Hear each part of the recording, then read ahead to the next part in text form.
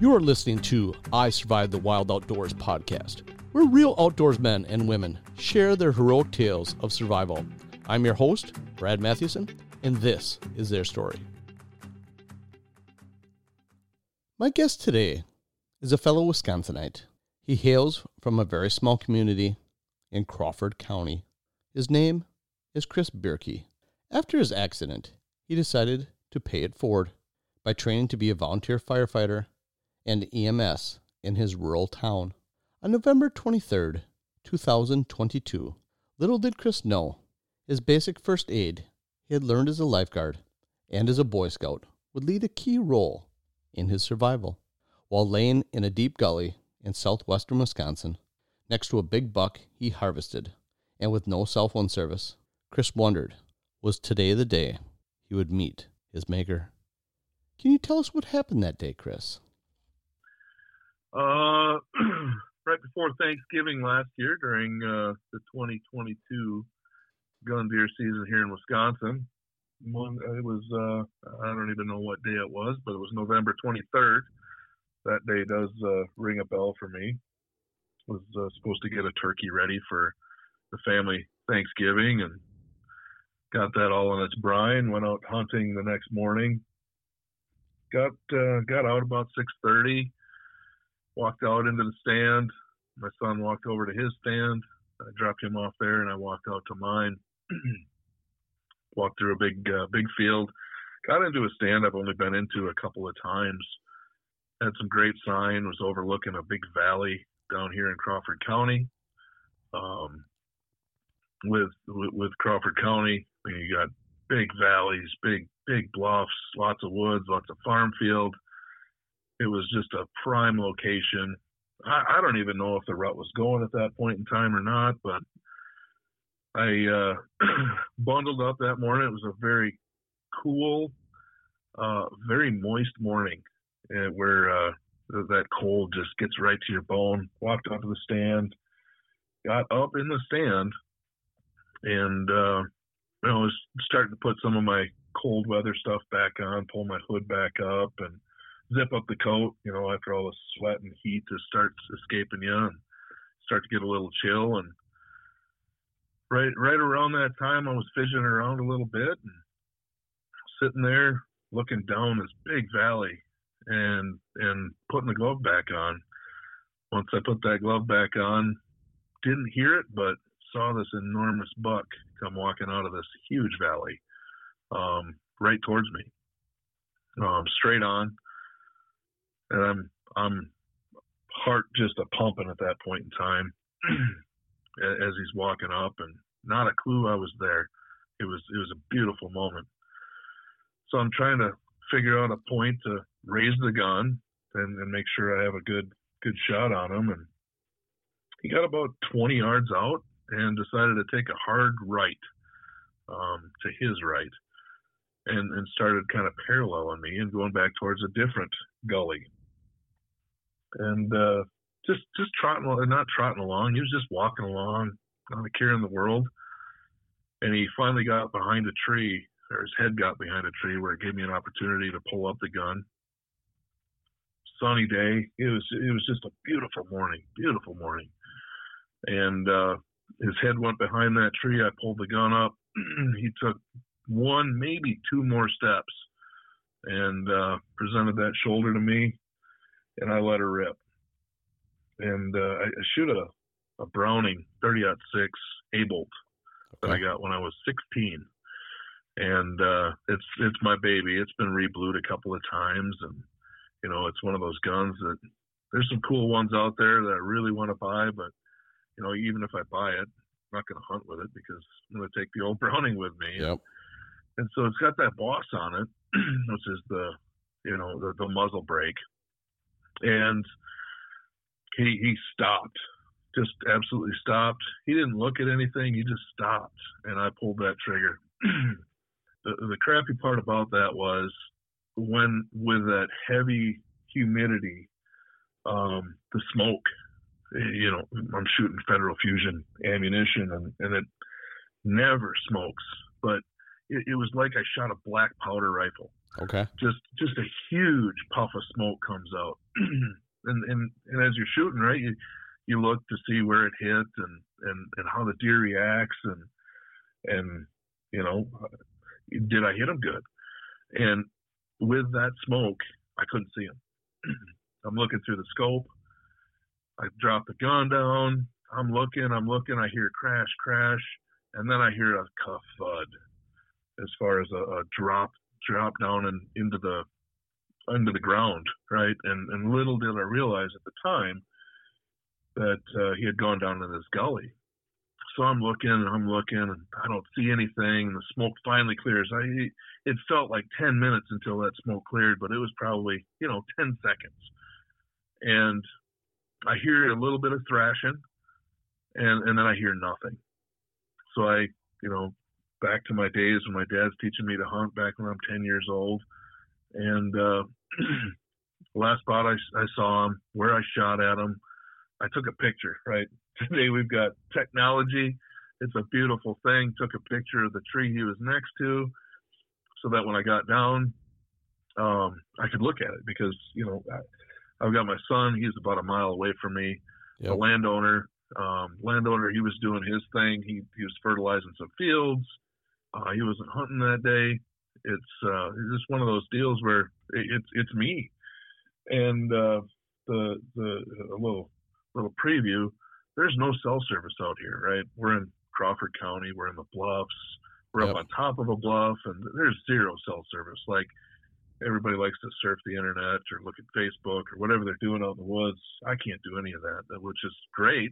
You get to get out of your mind and enjoy the outdoors, but there's zero cell service. So I couldn't even text any. I text my kid thinking, oh, maybe it'll go through, but just text him, hey, that was me. And got down. I waited about 20 minutes. I heard the one thrash, and that was all I heard. So I get down from my stand, and I walk over to where I thought I shot him, look at the picture again, because I'm just like spot locked on this thing. And here's a little bit of hair and a whole bunch of blood. And I'm like, all right, here we go. I follow the trail, and when I say I follow the trail, it's like 20 feet to this gully. Yeah. And the gully I knew was there, but I didn't know that's where he went, right? So I look down in the gully, and up against this big stump, not stump, fallen tree, there he sits. I'm like, oh man, he is a monster, right? As he's walking up, he was just a monster. I'm like, I have never seen something with such a heavy beam on it before. This can't be real. So I'm looking at him and like, all right. So I got my gun, and a couple days prior, I had shot a doe, and when I shot the doe, I followed her and got her. I think I skinned her out, processed her the day before that. So we're at the farm, and used the tractor, lift the deer up, skin it out, quarter it up, throw it in the cooler, put a little cardboard down over the ice so you don't get the wet meat. And I'm again prefacing what's about to happen. So I get down there, right, and I walk down this hill, and it's a 100-foot ravine. I'm like, holy shit! How am I going to get him out of here? And I don't even have the deer. I haven't even touched the deer yet, right? And how the heck am I going to get him out of here? So I scale down this ravine, and I slipped down half the hill. It was pretty nasty trying to get down in there. And so I'm looking at him, and he's, it looks like he's just trying to rest up against this log. I'm thinking, man, his eyes are really glossy, and is he really, is he dead, or is he still alive?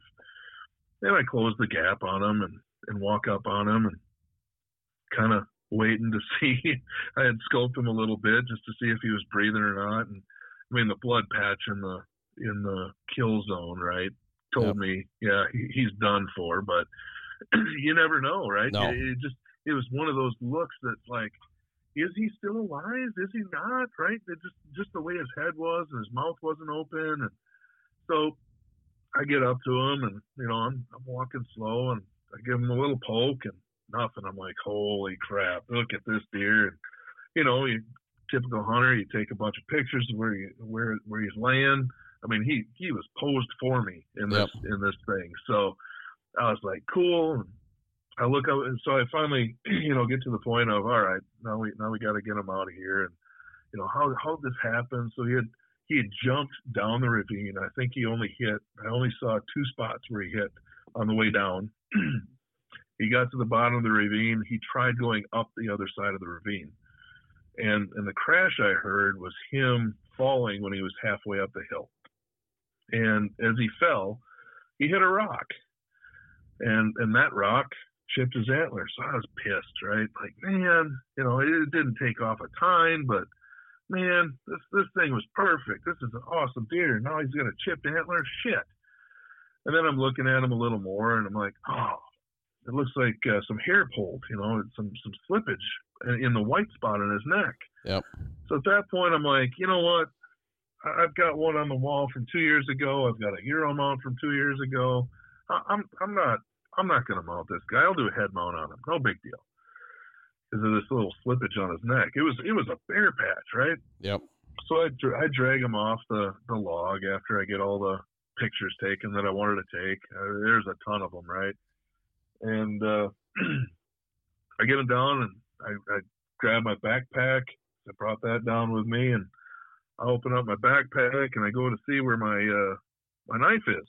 I've got one of those replaceable razor blade. I think they're outdoor. I can't remember. Outdoor Edge. There you go. Outdoor Edge. I got the right? same one. They're really nice. Oh, I love those knives. Love them. I got a whole bunch of blades in there, but I don't have the knife. I'm like, shit. Well, you've always got a couple knives on you when you're hunting, right? But yep. I've got my pocket knife, and I've got another knife that I keep in my backpack that's not even close to an Outdoor Edge. So I grab my pocket knife. I'm like, and there's some predator activity in that area the day before. So I'm like, hey, I'm not going to let him sit. I'm not going to leave him here with his guts in. I know I got to go back to the truck to get a bunch of stuff to get him out of here, but I'm going to get him gutted out. I'm not waiting on gutting him out. So I used my Benchmade out of my pocket that, maybe I sharpened 6 months ago and gutted him out. Yeah, it was a chore, and back to the I'm not going to mount them. The way I learned how to gut deer, you go all the way up the chest, right? Make it nice and easy to get out the trachea and pull all that shit out of there, so you don't have to, dig around and maybe hit yourself with a knife. So cut them up to get the chest, get everything out, get them, sprawled out on all fours. And I've got my heavy stuff on, right? I wear my bow hunting stuff, heavy, my winter bow hunting stuff with an orange vest over the top of it, an orange hat, and decide, all right, we're going to leave him here. He's going to drain out. Everything's good. I'm going to go back to the truck. I'm going to call the kid, let him know I don't want to bother him. He's still hunting. I can deal with this myself. I got a 4-wheeler back at the house. No big deal. So I hike out of the woods and then hike across the huge farm field, up the hill. And the elevation, I don't know.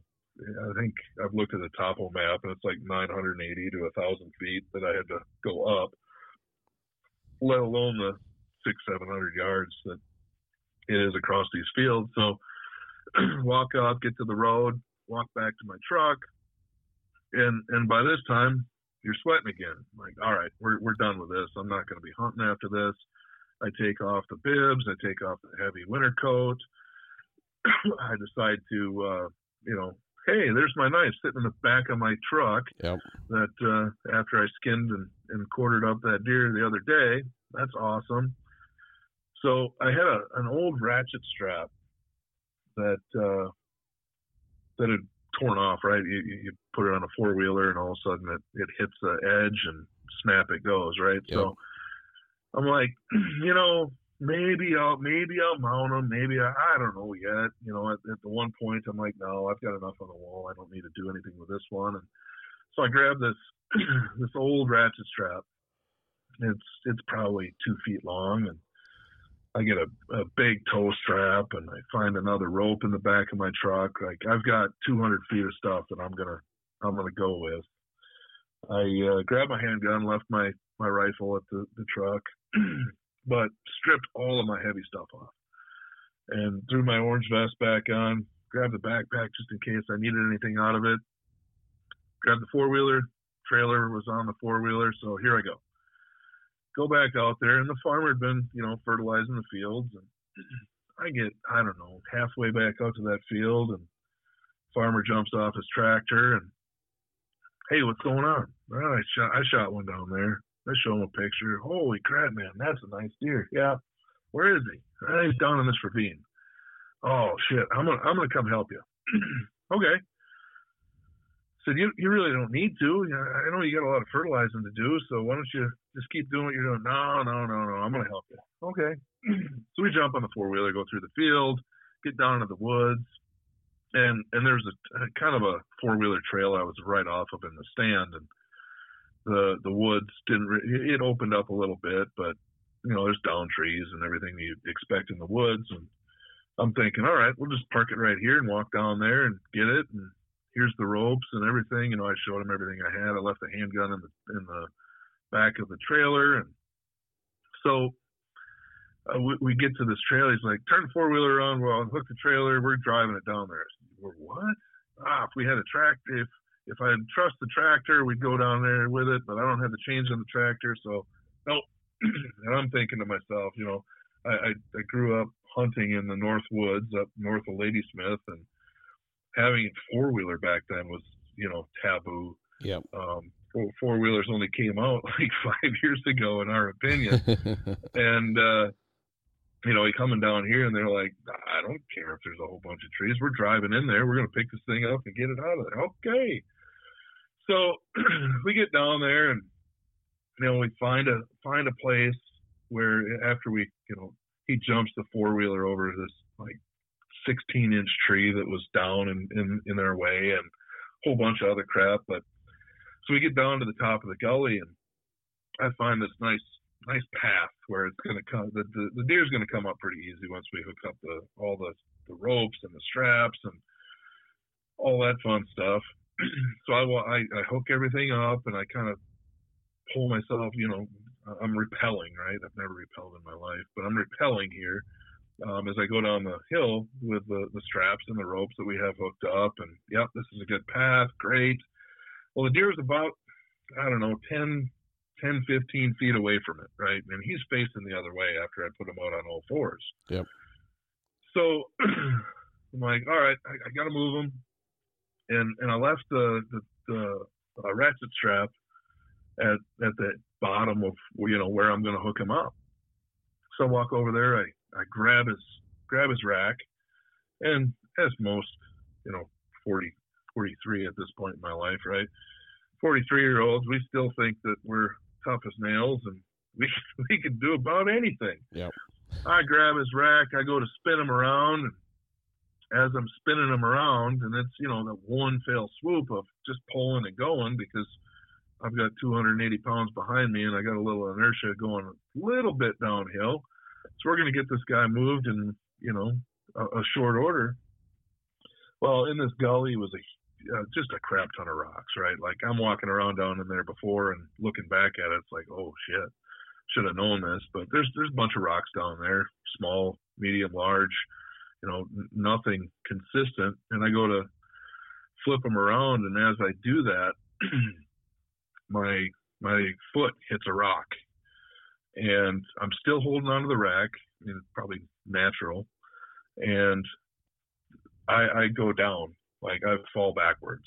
And as I'm falling backwards, the rack hits the ground, and my leg hits the rack. And I didn't think much of it. Man, did it hurt like hell. Like, I'm damn, that hurt, and I'm hobbling around. And it was just a really weird situation. And I've fallen on a rack before, right? Pulling deer out of the woods, and it's not a big deal. And so I stand up, and the landowner's still at the top of the hill, and he's, hey, he used some fun words, right? I got stuff to do today. Can we get this done? And, and he's joking around. That's the way we are. I've known the guy for 4 years since I moved down here, and we're good buddies. And, he's just razzing me, and I'm just like, hold on a minute. And I'm limping around, and, oh man, this really hurts. And I look down at my pants, and on my left leg is some blood. And I don't know, it's probably a 6-inch swath of blood on the pants. I'm like, man, did that soak through when I gutted that deer out? Did that soak through my bibs? And that's just really odd. So I'm trying to walk it off, and he's still up there giving me crap. And so I finally get to a point. I look at my leg again, and well, the blood it's a little bigger now.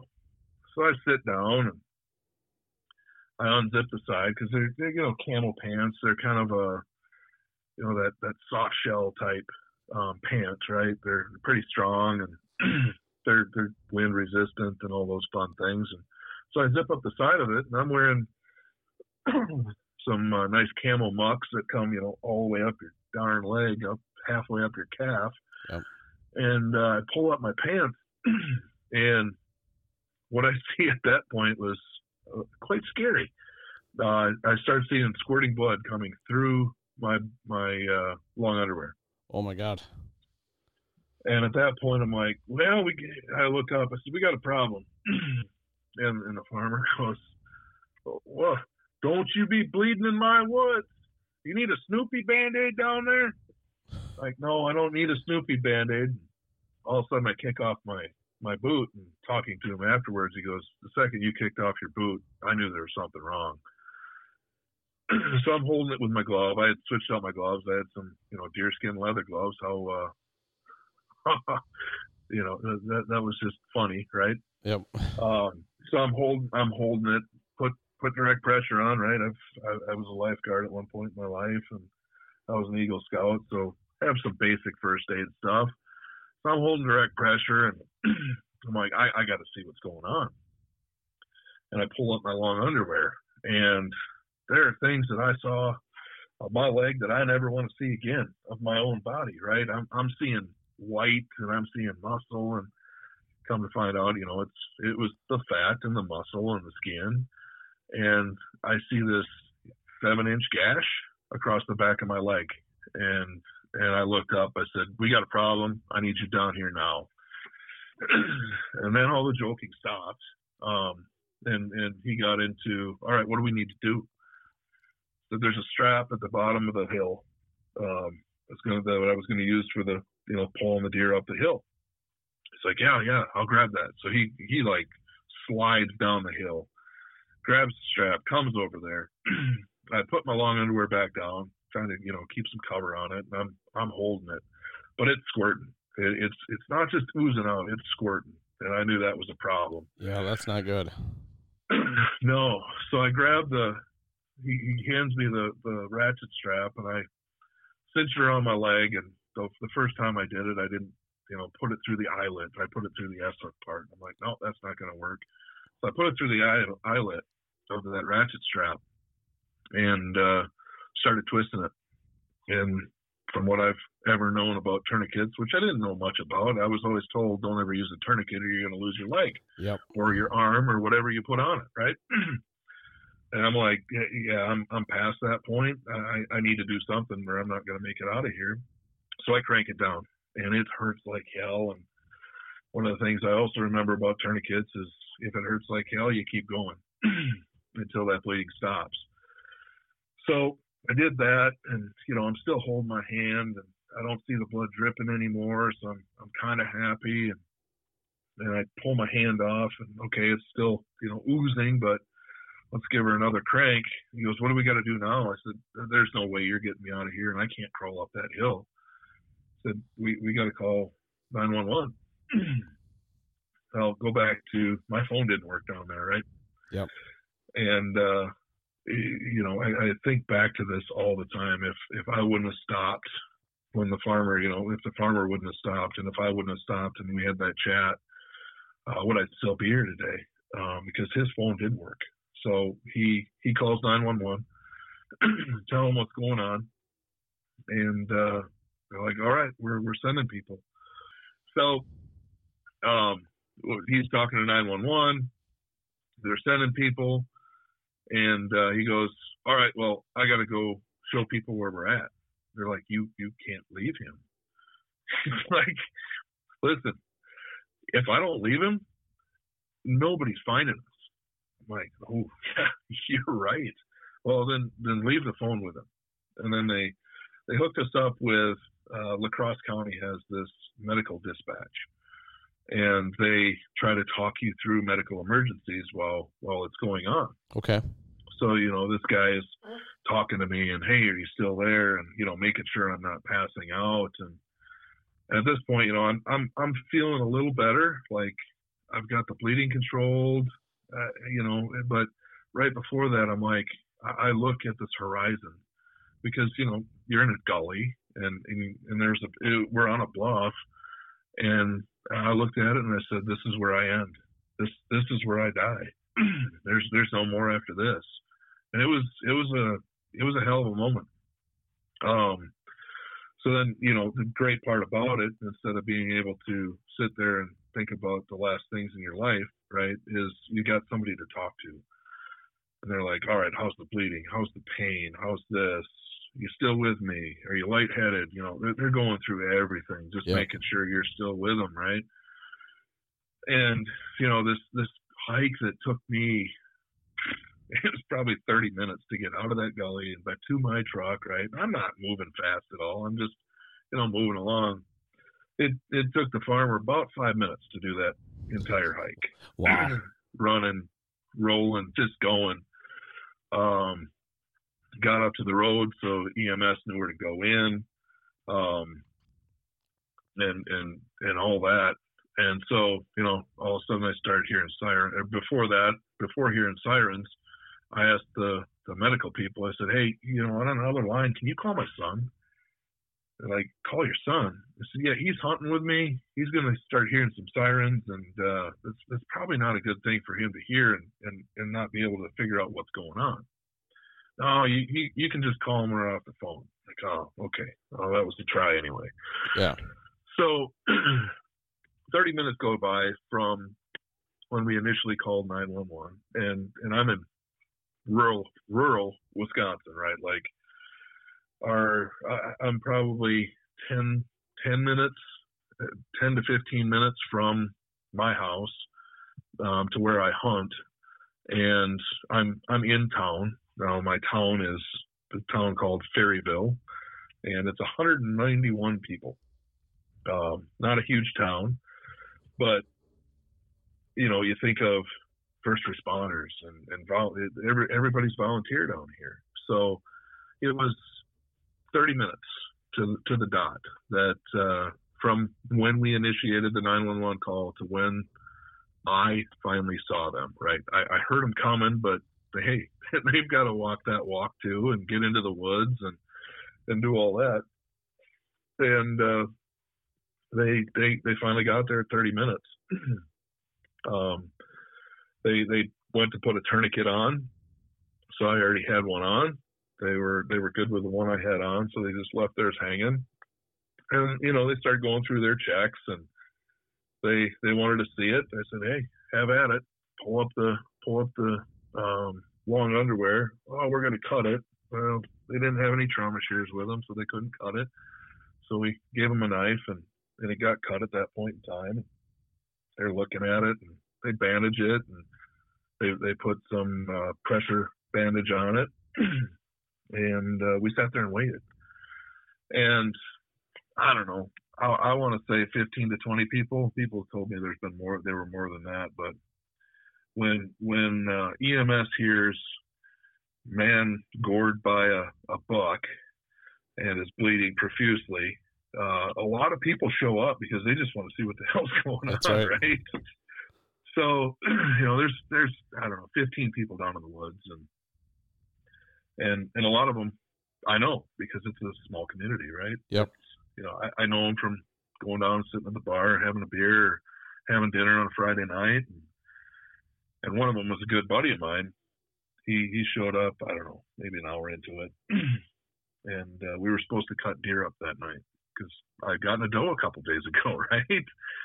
And he gets to the top of the hill and he looks down, says some expletives, but also says, guess we're not cutting up deer tonight, huh? Yeah, no. So, that starts that. I want to say 3 different departments came to this. There's the Ferryville Fire and Rescue came. They were the first ones on scene, got me stabilized. Old Cooch Mountain Rescue came out. They've got a 6-wheel ATV with a winch on it. Gaze Mills came out. And just a ton of people coming out. And they had to get a plan together. How the hell are we going to get you out of this 100-foot ravine? So, I'm sitting down there, and a couple of first responders, hey, want to get a picture of the deer? Yeah, you're not getting a picture of the deer without me in it. So I've got pictures from my buddy, the farm owner, of people taking pictures of me, or people taking pictures of me holding the deer, right? So a picture of people taking pictures. That's the funny part. But there's a ton of people want to take pictures of that deer. It was a nice deer. So, some more time goes by, and they finally, all right, we're going to put you in this basket. We're going to hook you up to the 4-wheeler. We're going to lift you up. Go back to the beginning where I said I'm 6'4" and 280 pounds. Not a light guy.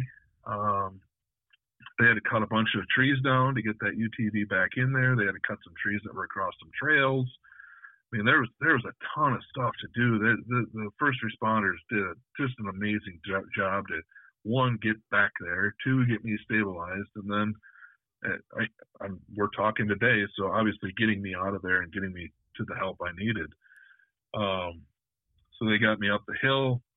The little EMS humor they had was, hey, the last guy we brought out of a valley in one of these baskets, we only dropped him once, right? So it was like, oh, cool, great. But we were laughing and joking. That to me was a release for me, knowing people were there, knowing I was stabilized, the bleeding was controlled. I was going to make it out of there, and that was the huge part after throwing the tourniquet on and then them bandaging it and saying, yep, you did what you needed to do, and let's go. So they get me up the hill. They got me out of the woods. They had to carry me out of the woods. They couldn't put me in the back of the UTV in the woods because I would have fallen out. They get me out into the field, and then I think it was 8 people had to lift me up into the UTV. Wow. And I profusely said, man, I'm sorry for weighing so damn much. I'm trying to lose some weight if this ever happens again. Got me into the UTV. The UTV got me up into the ambulance. Sheriff's department's there. Hey, that's your truck? Yes, that's my truck. All right, we'll do all the paperwork. And 20, and then I don't even know exactly what time had gone by at this point in time, if it was an hour and a half or 2 hours. But now we've got a 20 to 30 minute ride to the hospital. So we get to the hospital, and being in this driftless region, there's not a straight road anywhere. So we're going around corners, going around curves, up and down hills. They cut my sweatshirt off of me. I was disappointed in that, but I'm awake. Could have taken it off. But I get it at this point in my life, as you'll hear later.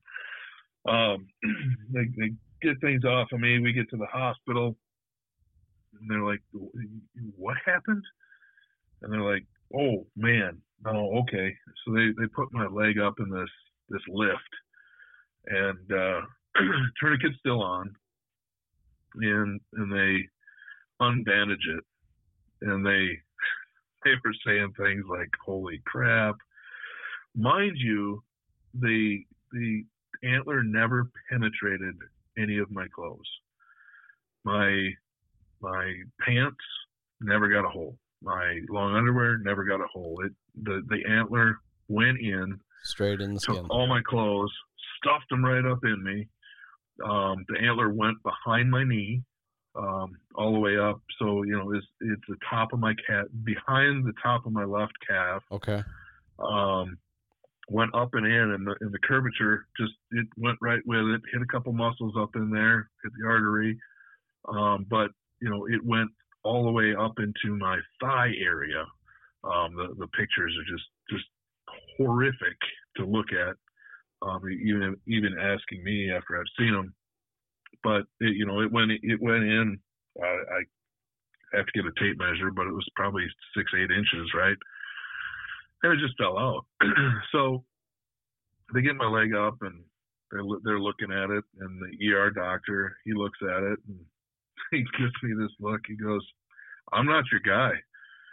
Like, I said to him, I said, "I applaud you for saying that you're not the guy and you're going to find somebody that can take care of this." He's like, "Yep, nope. We got a surgeon on his way down." They listened to my foot, made sure I had blood flow down there. The surgeon goes, "All right, we're going to get you into surgery. We're going to fix everything, sew it back up, and you got to take a COVID test first because last year I guess we were still in COVID." And I think that took like an hour and a half to come back. I didn't know a COVID test took that long, right? So I'm sitting there and they're like, "Do you need anything for pain?" I looked at the nurse. I'm like, "Are you kidding me?" So I got some nice pain meds to relax me and put me in a state where I didn't care how long it took them, but let's just get this fixed. Got it all fixed up. Whole bunch of stitches on the inside, 23 stitches on the outside. Missed. I've got a tattoo on my left calf. Missed it by about a 1/16 of an inch. Surgeon even commented that people get mad when I get into their tattoos when I'm going in for surgery. Luckily, you missed it, and I'll try to stay away from it. Oh, you know what? Again, thank you. Yeah. So, that whole thing was just amazing, right? The way the deer antler went in, the way it didn't pierce my clothes, and that's why I didn't even think about it, right? Like, it didn't pierce my clothes. It wasn't ripped. It wasn't anything. It was just a blood spot. And I've done that before, where you've fallen on something, and I've done it on a deer antler before too, right? Like, I'm 6'4", I'm clumsy as hell, but it just hurts, and to know what happened after that, and to have the wherewithal at that point in time to pull my pants up and holy crap, I'm bleeding really bad, and to put a tourniquet on, and having my buddy there that had the cell phone that worked, come to find out later, hey, Apple has this thing where for 2 years from the date of purchase, you've got SOS. I learned about that afterwards. Oh, really? I saw the SOS on my phone. Yeah. I didn't even know that. If you get out of service, as long as you have line of sight to the sky, right? Okay. You're going to see this little thing on your Apple phone that says SOS.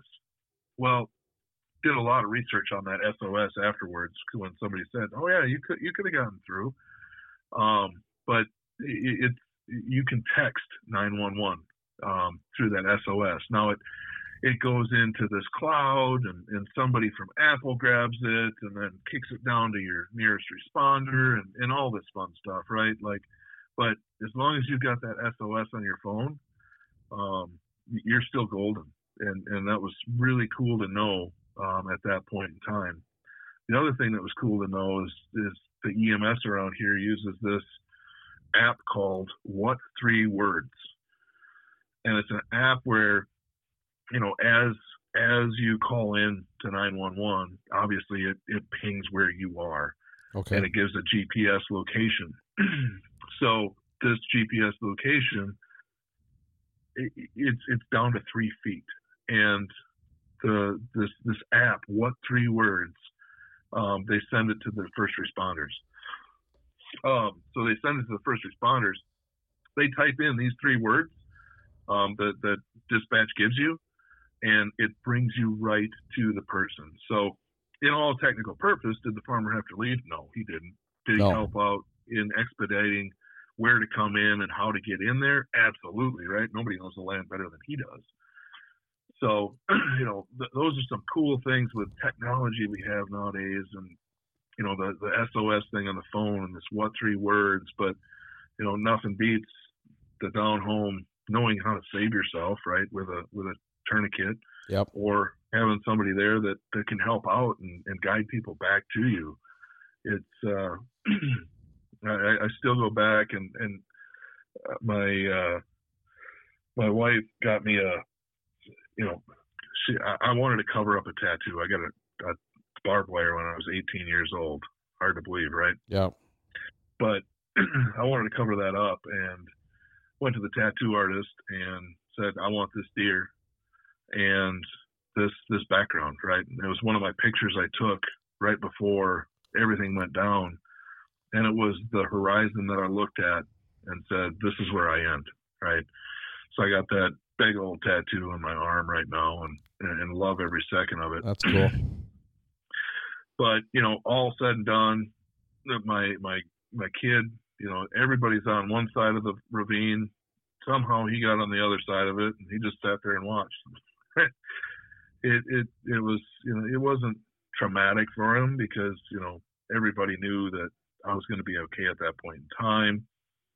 My landowner buddy had called at the time my fiance and said, hey, there's a problem in the woods. Well, there's not really a problem. Just call me back. You know, so that's the kind of, you know, how we were handling it. Trying not to be serious. It was serious. It was very serious, but trying not to, you know, alert or send tons of people into a frenzy before we knew exactly how I was getting out and what was going to go on. But, you know, and after that, went to a board meeting in the town and just said, hey, you know, I gave a 5-minute speech with tears in my eyes about how Ferryville Fire and Rescue did an amazing job at what, you know, and how they saved me. But also, you know, I look back at things like, you know, my lifeguarding instructor, I called her here, I don't know, it wasn't a year ago, it was probably 6 months ago, and just saying, hey, this is what happened to me, and, you know, the things you taught me in class, this saved me, right? You know, so, you know, talking to my old high school gym teacher when I took WSI and you know, basic first aid and CPR, and here I am 25 years later saying, or I don't even know if it's 25 years later, but whatever, 18 to 43, telling her, you know, just calling her out of the blue, hey, this happened to me, and what you taught me, I'm still here because of it. And, you know, going through Boy Scouts and becoming an Eagle Scout and all the things I learned through there, just basic first aid and luckily having the right things in the right place at the right time. I could have used a belt or anything like that, but, you know, that ratchet strap was right there and ready to go. So just, you know, I've never thought I never in my life had thought that going out hunting, I would be injuring myself, or, you know, I always heard the whole thing of when you're gutting a deer out that sorry, got distracted for a second. Yeah, with the knife safety, not. Yeah, knife safety. You know, gutting the deer out and the femoral artery, right? Yeah. Oh yeah, femoral artery. Yep. Your femoral. Yep. Right? Those are things you just don't want to do. That was the thing I always thought would take me out, right? Like, if anything in the woods would take me out, it was going to be a femoral artery. Yep. But, you know, that never happened. So, you know, got this Christmas, all my kids, all my girlfriend's kids, they all got first aid kits. Yep. And not just a basic first aid kit, like a trauma first aid kit. And a lot of that comes from, so, you know, after my speech to the village board saying, hey, you know, Ferryville Fire and Rescue did an amazing job along with everybody else, I decided I'm gonna get on the fire department. So I got on the fire department. That's awesome. I went through and took my EMS class. I can't remember when I got done. I think in March of this year. Okay. I got my certification for EMS. Wow! Congratulations. That's awesome. Thank you. It was pretty cool, right? Going through that, and, yep. You know, being able to share some of the stories and you know, but and seeing that. So did that. Been taking fire classes. I've been on. I think I've missed like 4 calls since I've been on the squad. Wow. I respond from my house. The department I'm one of the guys that lives in the middle of town. So they're like, hey, we're going to give you one of these jump bags so I can respond right from my house, not with lights and sirens, but I can respond from my house. And I show up. I'm one of the first ones there quite a bit. And it's so cool to, and as you're learning through EMS, you don't think about it this way, but you're there to help somebody on their worst day of their life. Yeah. And that's what they were there for me. Right. And so now it's my turn to give back. And, I've got the skills. I've taken the classes. It's not just like I want to do this because I was there. It's I want to give back. And we've got a small community in our department. I would say it's big for our area. I think we've got 18 people in our department right now, but it's a volunteer department and people work and people have lives and families. And, there's a lot of factors that bring it to, hey, sometimes we'll have 2 people that can respond to an emergency.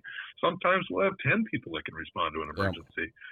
But so the luck of the draw, and a little bit of my pause there was the wife coming in with my radio because I just heard tones go off in the background. But it's Sunday night, so I haven't seen anything come through on my phone, which it will if there's a problem. But it's cool to be part of somebody, to be part of a group to help others in that time of need and to get them the care they need to, one, stop a death or stop whatever it is and get them to the care that they need. Because as my story was, it was 30 minutes before they got to me, right? And that's a huge amount of time. But you think about it, and we're in this EMS shortage right now, right? So here's a plug for the EMS.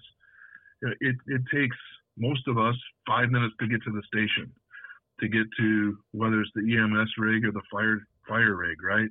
And then how far away are we from there? Is it 5 minutes, 10 minutes, 15 minutes? We've got a broad area that we cover, right? And a lot of the departments do. So, it's 15 to 20 minutes before anybody can show up. And that's if they're dressed and ready to go. Yeah. Not a 2 a.m. or 3 a.m. phone call or a page that goes out and you got to get dressed. And middle of the winter, you got to let your vehicle warm up for a minute or so, and then you're on the road. So it's cool to be able to be part of something like that and to help and to give back, right? To help be part of the people that saved me at one point in time and be involved. It's so cool. Yeah, you definitely come full circle. It's, who knows if you even thought about emergency service prior to this or volunteering for something like this? Not a bit. Not a bit. Not a bit. I mean, I've volunteered for scouting here and there, but never thought of doing EMS or fire before something like that happened. And I mean, everybody's got busy lives, and I used to travel a ton for work, and I spend a lot of time at home now. But even with the busy lives that you have, even taking the time out for the classes that I did twice a week for, I think it was 4 months, 2 nights a week I think it was from 6 to 9. Yeah, that's a big commitment. Really huge is commitment, but for something that you're not getting paid for. Volunteering is so crucial to, especially in a rural area like that where you don't have coverage, where literally minutes count. I mean, minutes can save someone's life, and that's why I feel also that EMS is so important because they're right there in the community. You might have someone right next door where you can just hop in your truck and you're a couple blocks away and you're there. Versus by the time the fire department gets there and you're the first one on the scene, and I mean, you could definitely change someone's outcome of that accident, or maybe 2-3 minutes later and they'd pass away, but you're there to give emergency care immediately and save someone's life. So yeah, just full circle it's awesome. It's just giving back. And that's what the world's about, is just helping people out. There's not enough people out there. Like I said, I know my next door neighbor is a firefighter, and he says all the time how they're so short staffed all the time. Yes. Yeah. I mean, we had a fire last Thursday, and it was a barn fire, and our neighboring, it was in our neighboring fire department's jurisdiction, and we got called for mutual aid, and three of us showed up from our department, and the other problem with being rural and people that want to be involved, right? Like, I'm part of two different squads right now, and there's others on our department that are part of 3, 4, 5 different squads. So now you talk about mutual aid, like, hey, we're going to get the neighboring department to help. Well, yep. 3 of our department members are already on this one, and they're not going to come from there. And it's unfortunate we have to cannibalize ourselves, but to help out when the mutual aid's not needed. But when the mutual aid's needed, it's tough. Just like your neighbor, there's not enough people. No, it's hard. It's there's lots of different programs out there trying to get people into it, but we don't get paid. We still have a life to do, and my work, they understand it, and they know why I do it. And I'll be in the middle of a Teams call, and all of a sudden I just hit the leave button, and boom, I'm in my truck and texting a couple people saying, hey, this is why I left, and all right, we'll see you when you get back, right? Yep. But it's just having that sense of urgency for somebody else's problems. No, definitely need more people like you that have big hearts and care about the other people in the world. That's awesome. Yeah. So I want to get back a little bit. When you went in and had your surgery and they, stitched you up in that, well, I mean, how did that affect your daily life, or what have you had any long-term damage or mobility issues because of this? Yeah. So, me being the stubborn Norwegian I am, Thanksgiving I took off hunting, but so it happened on a Thursday, or it happened on a Wednesday. Thursday I took the day off of hunting. Friday I went back out. I was on crutches, couldn't really move my leg, and I didn't go in the woods. Right, it was I'm gonna go sit in the field, and it was more of just sitting in my truck, and the gun wasn't even with me. It was more just to be out. But I went to Alberta here recently and did a lot of standing, and in the stand, all of a sudden my left knee just started killing me, and it was from the back side of my knee. And for the first day, I was like, what in the heck is going on? It's like someone's stabbing me. And then I realized that was this exact area where the antler went in, and it was a weather change. So weather changes are hard for me. Mobility wise, I've got some knee problems right now. Some are from prior injuries through water skiing and other dumb things I did as a kid. But I do have some mobility issues. Not that I need a cane, not that I need a wheelchair or anything like that. It's I got to take things a little slower and take a lot more ibuprofen than I ever used to. Right, just to go through some of that nerve stuff. Not too much nerve stuff, and being the lower leg. I mean, I got some tingling in my foot or some numbness in my foot every once in a while that's unexplained. But just not a lot. Luckily, the surgeon did a great job going in there, fixing the artery, fixing all the internal stuff, and then sewing it back up. And then, a little bit of rehab, just movement stuff. But long term, we're good to go. The part that hurt the worst for probably 2 months afterwards, the stitches obviously hurt like hell, but where I put the tourniquet on, it was just an immense pain. It was like, when you're with your cousins or your brothers, when you're a kid at Christmas and they're giving you Charlie horses, right? Yeah. You play that fun game. Who won the horse race? Charlie by a hair. It was all around my leg that way for a long time, and it was, I didn't do what they typically say to do. Now that I'm a trained EMS, right? They say high and tight, so get as far as up as you can, right in your groin area. I went, probably 6 inches above my knee, because I knew that, the femoral artery, you could still, it's pretty open right there. Yep. And it squeezed down on it good. No long-term effects from the tourniquet itself. Maybe some of that nerve stuff is, but I really don't think it is. And let's talk about tourniquets a second. Yeah, I want to ask you about that, which I got to interrupt you for a second on the tourniquet thing. Yeah. Well, I mean, me being an outdoorsman and doing a lot of hunting out west and hiking and stuff, and in case what if something does happen? Not that I'm asking you for medical advice, but as EMS, I mean, like I said, we were taught in hunter safety not to do the tourniquet. Right. I mean, everybody hears about tourniquet, but I mean, is it something that you recommend the average Joe doing if you were to run in something, or only if you're properly trained, or is it okay to do on someone else? Or I guess at what point should we say, okay, we should use a tourniquet or not use a tourniquet, I guess, as far as definition wise? Yeah, no, that's a great question. Cause like everybody always said tourniquet, don't ever do it. And like I said earlier, I thought putting that tourniquet meant I was going to lose that part of my leg. Yep, right? that's what I was always taught. Yeah, and that's what's been ingrained in us for so long. And unfortunately, that's not the truth anymore, right? You look at, I'm going to go two different ways on this. One, you look at all the research that's been done, and all the research has been done on the battlefield, right? And it's 2.5 hours or so before you start causing permanent damage if applied correctly. Okay. Now, what I did for a lot of my family and the ones that are outdoors and, same type of situation, I bought a trauma first aid kit. I didn't buy them a first aid, just a Band-Aids and gauze and crap like that.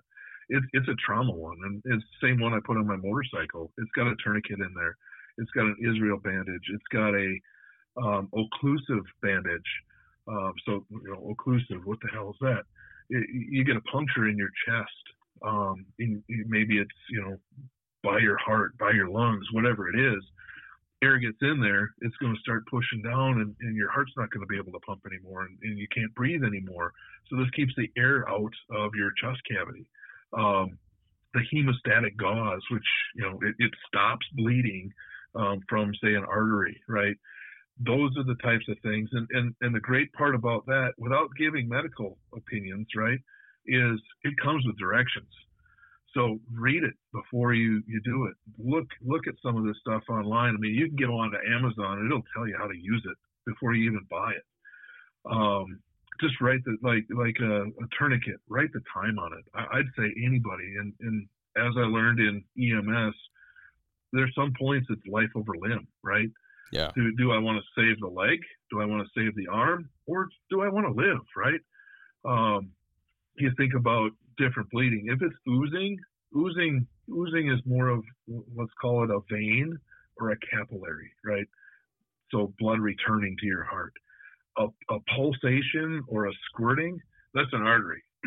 And you're going to be dead soon. One of the dark humor in the EMS world is all bleeding stops eventually, right? Yep. True. And a capillary or a vein bleed isn't going to dump out as much blood as a high pressure. I mean, think of it like an oil line or something on your vehicle. You hit something in the road and you puncture an oil line. Guess what? You're going to run out of oil and it's going to be dead. Yeah. So if you've got something burning, cut that off, right? Not cut it off, but get a tourniquet on there. Write the time on there. Like I said, the military has done so much research on this. It's 2.5 hours, if applied properly, that you're not gonna do any permanent damage. So again, life over limb. Think of it that way. You might lose a foot, you might lose a toe, you might lose a half of your leg, but are you still here? You don't have to lay there in that ditch and say, "This is where I end," right? Yeah. So a good trauma. I won't tell you a type, but a good trauma kit from Amazon or some of these you see on Facebook, man, they may be like $90, right? But okay, is that worth your life? I'd say To so. me, it is. Right? Even if you get a tourniquet and some pressure gauze, or you can piece together your own off of Amazon or one of these Facebook sites for, I don't know, 30, $40. But you see some of these outdoor first aid kits at some of your bigger named outfitters, right? They don't have anything but Band-Aids and gauze and a friggin' emergency blanket and a whistle and shit like that, right? Yep, mirror, signal mirror. Yeah. I mean, go back to the SOS on the phone. I think you're gonna find someone. It's more of, what can I do to save myself in the next 5 minutes, 30 minutes, 1 hour before somebody can get out here and get me help. Yep. Yeah, one thing I wish they'd teach in high school is basic first aid. Oh, yes. I wish it would be one of the classes that you had to take before you graduate, because basic first aid is something you're going to need your entire life. I mean, it is. Be it on yourself or a loved one, or if you have kids, or, just one of those life-saving things. It's, you don't need to know everything that an EMS or firefighter has to know, but just basic first aid skills. Right. CPR classes are very important. Oh, yes. I mean, and now, the two things just popped in my head as you're saying that, right? Like, here, let's go with first aid. How many times has somebody said, you got a bloody nose, so tip your head back? Well, you're not supposed to do that. I've heard that for years, and then I figured out why. You're going to start aspirating, or you can choke on the blood, whatever. But even CPR nowadays, for the lay person, compression only CPR. Learn it. The American Red Cross has it on their website of how to do it, and it's an online class. You don't have to give breaths anymore. EMS. Wow, I didn't even know that. I took CPR class when I was a police explorer back in the late 90s. So I didn't even know that it changed. Ratios have changed. UW-Madison was the one that did the huge study on this, and if you think about it and the mechanics of it, don't need to get really deep into it, but as you're pushing on the chest, what's it doing? It's pushing air out of your lungs. So when the chest is coming back up, what's it doing? It's sucking air back in. Up. Yes. It's not a ton, but it's enough to, if it's enough to keep somebody viable to survive until EMS or somebody that's trained to do it does show up, right? Okay. So compression only CPR, American Red Cross, go on and look at it. I mean, you just go to the beat of staying alive. That's CPR, right? Yep. Same staying alive in your mind.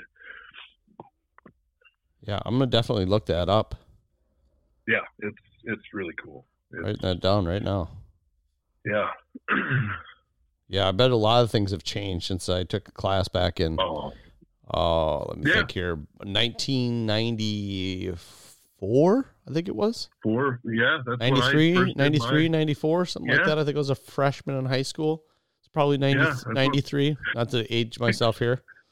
Yeah, no, you and I are both aging ourselves. I mean, that's when I first started taking lifeguarding stuff, was back then. And, CPR was, you got to know 4 different ratios, and you got to have your pocket mask in your pocket, and, just all that. But no, it's, know the basics and just know compression only CPR. It's amazing. Yeah. And especially as an outdoorsman, because we're putting ourselves at risk anytime. I mean, even if you're not a hunter and you're just a hiker, you can easily slip, fall, break an ankle, break an arm, hit your head trauma. There's so many different things, or the person that you're with can have that happen to them. And then there you sit and you're like, oh, I got no cell phone service and I don't know what to do. And if you knew some basic CPR things or basic first aid things, or had a kit with you, you're able to stabilize that person, which is most important, is get them stabilized before you go get help. And then you ensure or give that person a better chance at a better outcome of the situation. That's it. And you you think about back when you and I were growing up, and you hear about these 50-year-olds dying of heart attacks on opening day of hunting, right? Yeah, that was very prevalent.